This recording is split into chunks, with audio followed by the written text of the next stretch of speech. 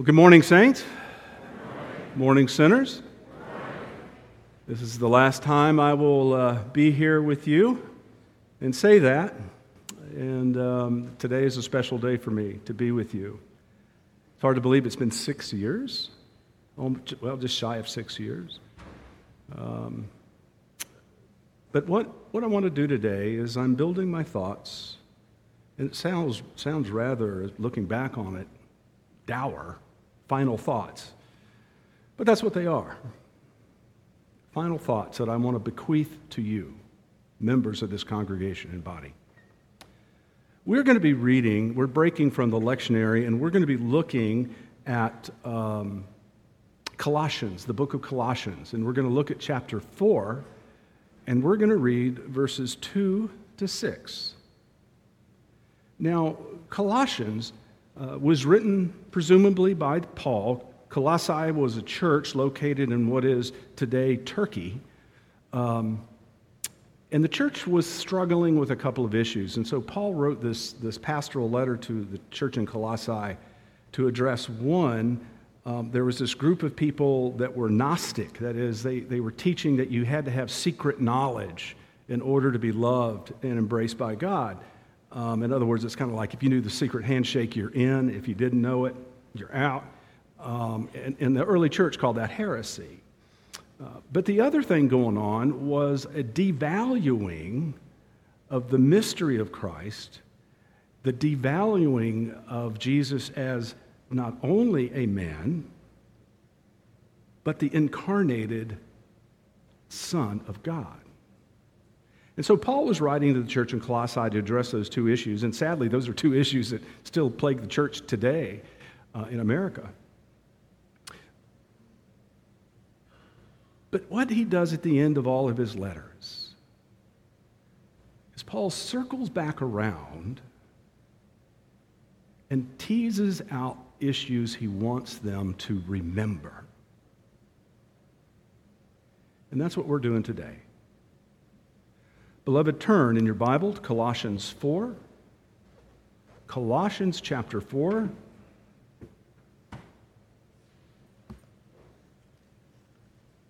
And for those of you who aren't familiar where that is, it's way back there. It's right before Thessalonians, because everybody knows where that one is.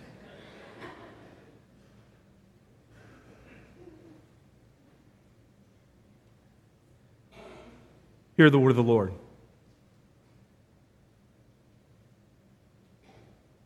Church, devote yourselves to prayer, keeping alert in it with thanksgiving. At the same time, pray for us as well, that God will open to us the door for the word, that we may declare the mystery of Christ, for which I am in prison, so that I may reveal it clearly as I should. Church, conduct yourselves wisely towards outsiders, making the most of the time. Let your speech always be gracious, seasoned with salt, so that you may know how you ought to answer everyone. Friends, this is the word of the Lord. Thanks be to God indeed. Paul's final thoughts to the church in Colossae is evangelistic in nature. It's urging them to focus on prayer, not just prayers in general, but Paul is asking the church to pray for the Spirit's alertness among the people of God, to be aware of what is happening and who is in their midst and what teaching is being taught, to make sure it was of the Spirit. But it was also a spirit of alertness, of watchfulness to see, are there those people in the midst of the body that need touching? Specifically, Paul asks the church to pray for him, to create opportunities to share the good news of Jesus Because you see, he's chained up in prison. And he's asking them, have the Spirit open the door that I may proclaim this good news. The second issue that Paul is reminding them of is to be mindful. He's telling the church, I want you to be mindful how you, church, present yourself to the community out there.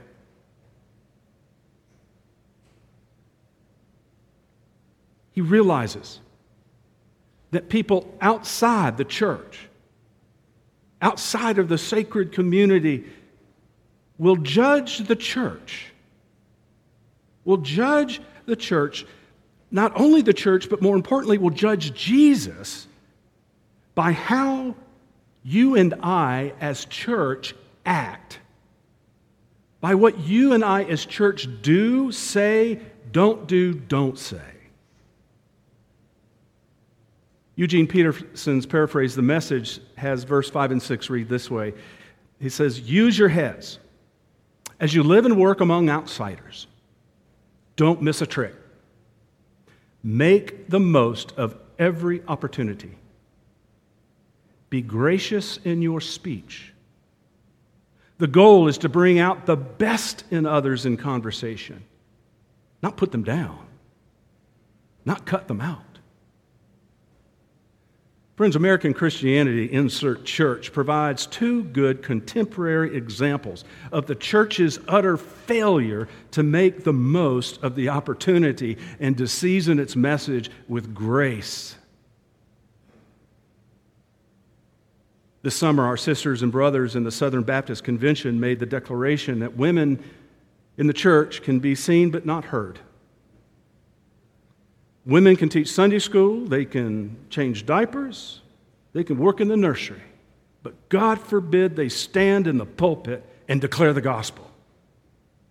And churches that allow a woman to do that, they are kicked out of the Baptist Convention. Oh, that's a real solid witness for women, isn't it? That's forward thinking, isn't it?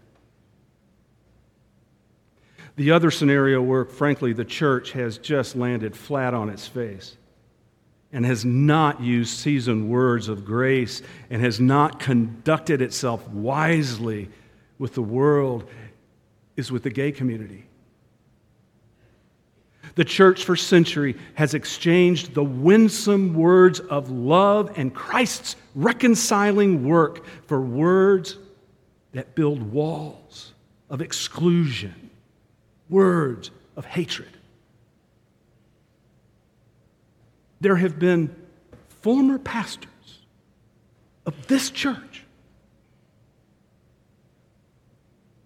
who had the gall to look at a man, a gay man, in the eyes who was a member of this church and say, you need to leave this church. There's no room for your kind. That's tragic. And when this man shared this with me, my heart shattered. That is not making the most of the opportunity. That is not using gracious, seasoned words to build up. When I heard this man's story, I was weeping inside. What does it communicate to the world, beloved, when the church says it will welcome the broken, it will welcome the homeless, it will welcome the sick, it will welcome the aged, it will welcome the migrant, but by God, if you're gay, don't bother coming. That's a problem.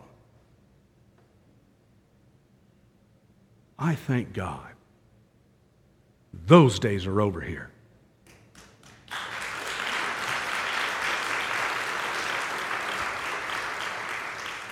One of the things I leave here grateful for is that under our time together, notice I said our time together, First Presbyterian Church has become a welcoming and affirming congregation for all of God's children. Amen? We are a church whose members, gay members, straight members, whatever members, are following behind the banner, the flag of Jesus Christ. Because that, my friends, is the flag that matters. We move together in a wake created by our movement forward. And as we do, we learn to love one another, to understand one another, to raise hell out there with one another. So these are some of Paul's final thoughts to the church in Colossae. I want to offer you, my beloved, my final thoughts to you. I want you to leave today knowing that which I have tried to teach you over the last several years. Whether or not you were aware of it, for the last almost 6 years, I have been subliminally sharing the core values I wanted you to marinate in without even knowing it. If you were astute, you would have realized I do things differently as a preacher. And as Paul spoke of seasoning our words with salt, I want to share with you 6 different seasonings I have pulled off the shelf and have put on you as you marinate in Jesus. This is how I want to make the most of every opportunity with you. This is how I have tried. So the first seasoning I go to the cabinet and pull out is this. How do I start every worship service? Do you know? No. Shh. Be still. Be quiet. The Holy Spirit is here. Each week, I begin our worship service by reminding us we are entering in God's space, God's time. And we are to be aware, we are to be expectant for the presence of the Spirit in our midst. We are here. Shh, listen. God is going to do something this morning. Listen for it. I want us to prepare ourselves. I want us to expect that God is really going to show up and make a difference. And in order for that to happen, we got to be silent. We got to listen. The second seasoning I take from the shelf and add each Sunday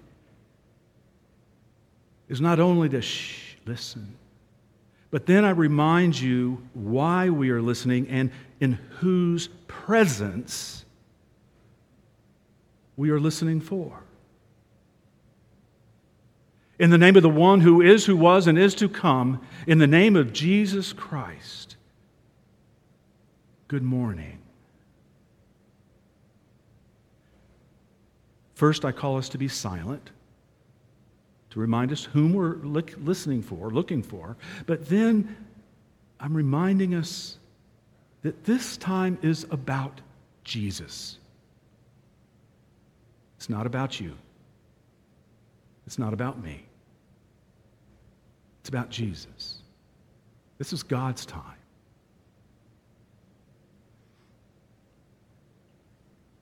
We are not coming to church to learn 6 principles for spiritual living. Blah. We're here for Jesus. Jesus first, and then you might learn something about spiritual living, but you and I are here for Jesus. Period. We are called to come in the name of the one who is, who was, and is to come. The holy I am embodied in the person of Jesus, which is what Paul was telling the church in Colossae. Our faith begins and ends with the man from Nazareth. The third subtle value I've tried to instill upon you is that when we say the Lord's Prayer, we are to end it on an up note, on a high note, not a low one. The Lord's Prayer is a powerful prayer. It comes from the very lips of Jesus himself. Teach us to pray, Lord. And he says, Our Father, who art in heaven, hallowed be thy name. Thy kingdom come. Thy will be done on earth as it is in heaven. Give us this day our daily bread. And forgive us our debts as we forgive the debts of others. And lead us not into temptation, but deliver us from the evil one. For thine is the kingdom and the power forever, and the glory forever. Amen. It's an up note. But so often, church, we pray it lacklusterly. Thine is the kingdom, the power and the glory forever. Amen.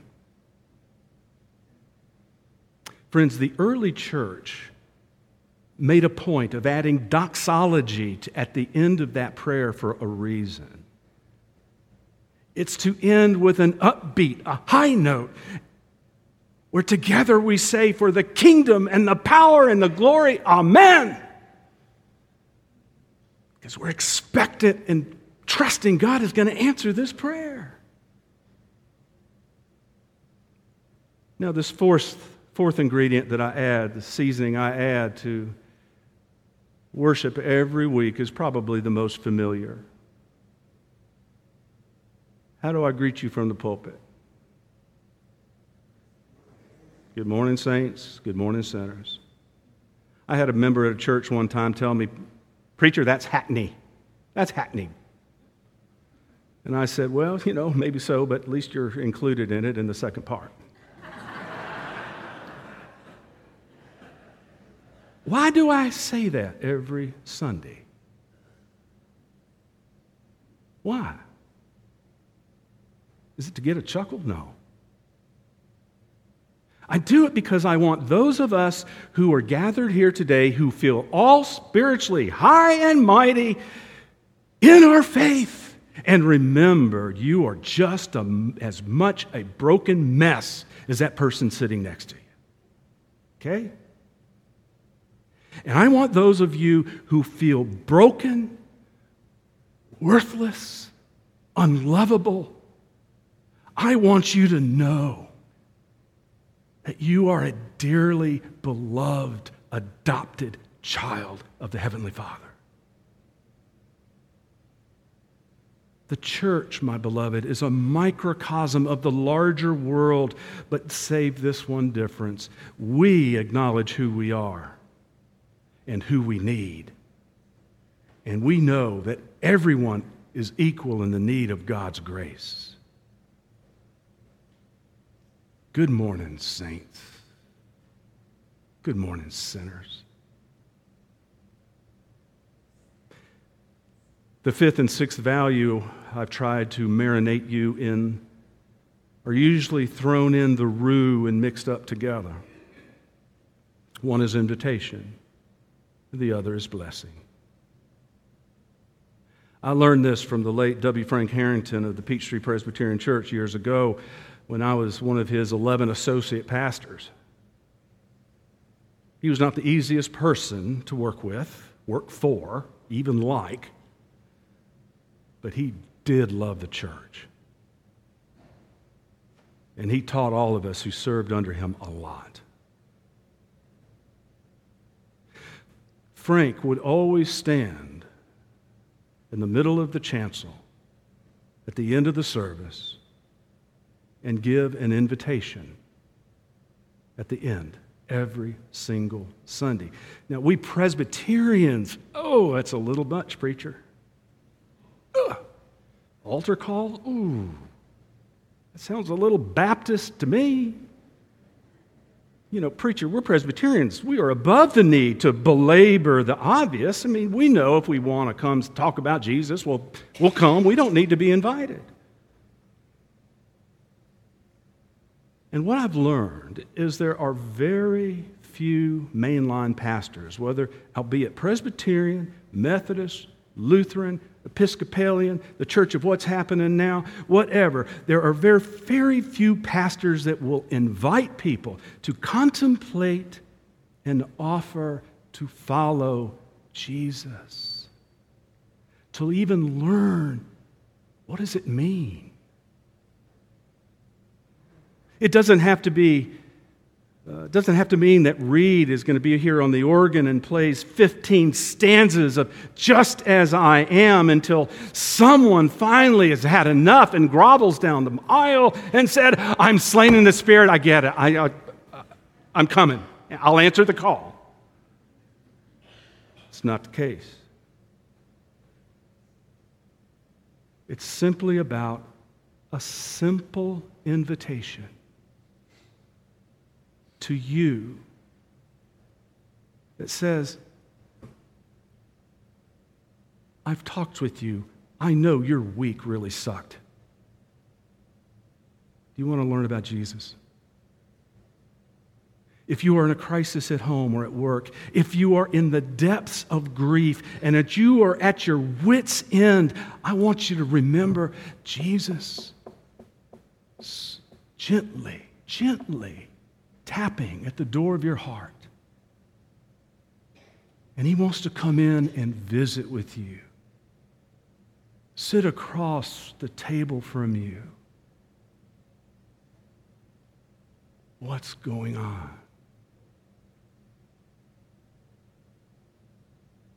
But how will we do that if we're not reminded there's an invitation? In training younger pastors, I remind them that if they do this, they will speak to someone in the congregation. And they may not come up the aisle. They may call 2 days later. But by giving the invitation, people in the pew know it's safe to talk about Jesus. That this is a safe place we can learn about our faith and to ask questions. Always give an invitation. Now, coupled with my invitation each week, the final ingredient that we add to the marinade is the season of blessing. The Lord bless you and keep you. The Lord shine His face upon you and be gracious to you. The Lord lift His countenance, turn His face to you, and smile brightly, radiantly, giving you the very peace of Jesus Christ. It drives me nuts. It drives me nuts when I hear pastors screw up the great Aaronic blessing. They do it all the time. When they say, may the Lord bless you and keep you. May the Lord shine His face upon you. May the Lord lift up His face and His countenance upon you. Oh, they're quoting it incorrectly. If you're going to quote Scripture, correct, do it right. You see, they're taking a declarative charge and they are simply making it a mere possibility. A maybe. God may or may not bless you and keep you. God may or may not shine His face upon you. I don't know.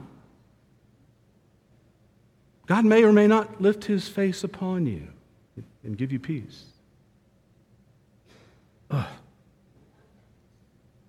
Andrew Purvis, professor of Reformed theology at Pittsburgh Theological Seminary, says that we have taken this declarative blessing, this charge, and we have made it a vacuous, optative maybe or maybe not. We changed the voice of the word. By misquoting Moses from the book of Numbers, pastors have blessed congregations with nothing more than a good luck. Because God may or may not be there for you. I hope you'll find out just for yourself. Ugh. Beloved, every Sunday I want you to know, without a doubt, that you know that as you leave worship, God the Father, the Son, and the Holy Spirit's blessing is definitely wrapped around you like a warm coat on a cold night, which I've been told I need to buy. There's no maybe about it. It's a declarative. The Lord bless you.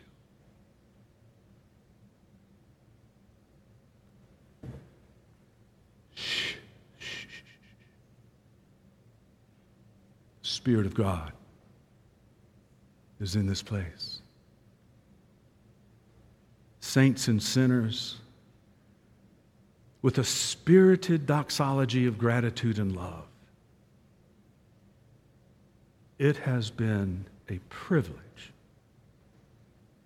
to walk with you and to serve you in the name of the one who is, who was, and who is yet to come. And all of God's people say it. Amen.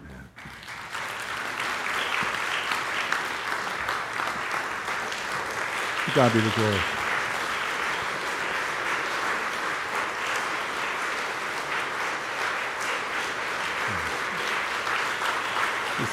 To God.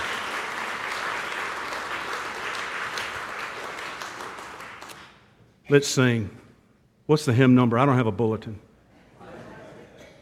What is it? What'd they say? 560. Thank you. Now we can sing.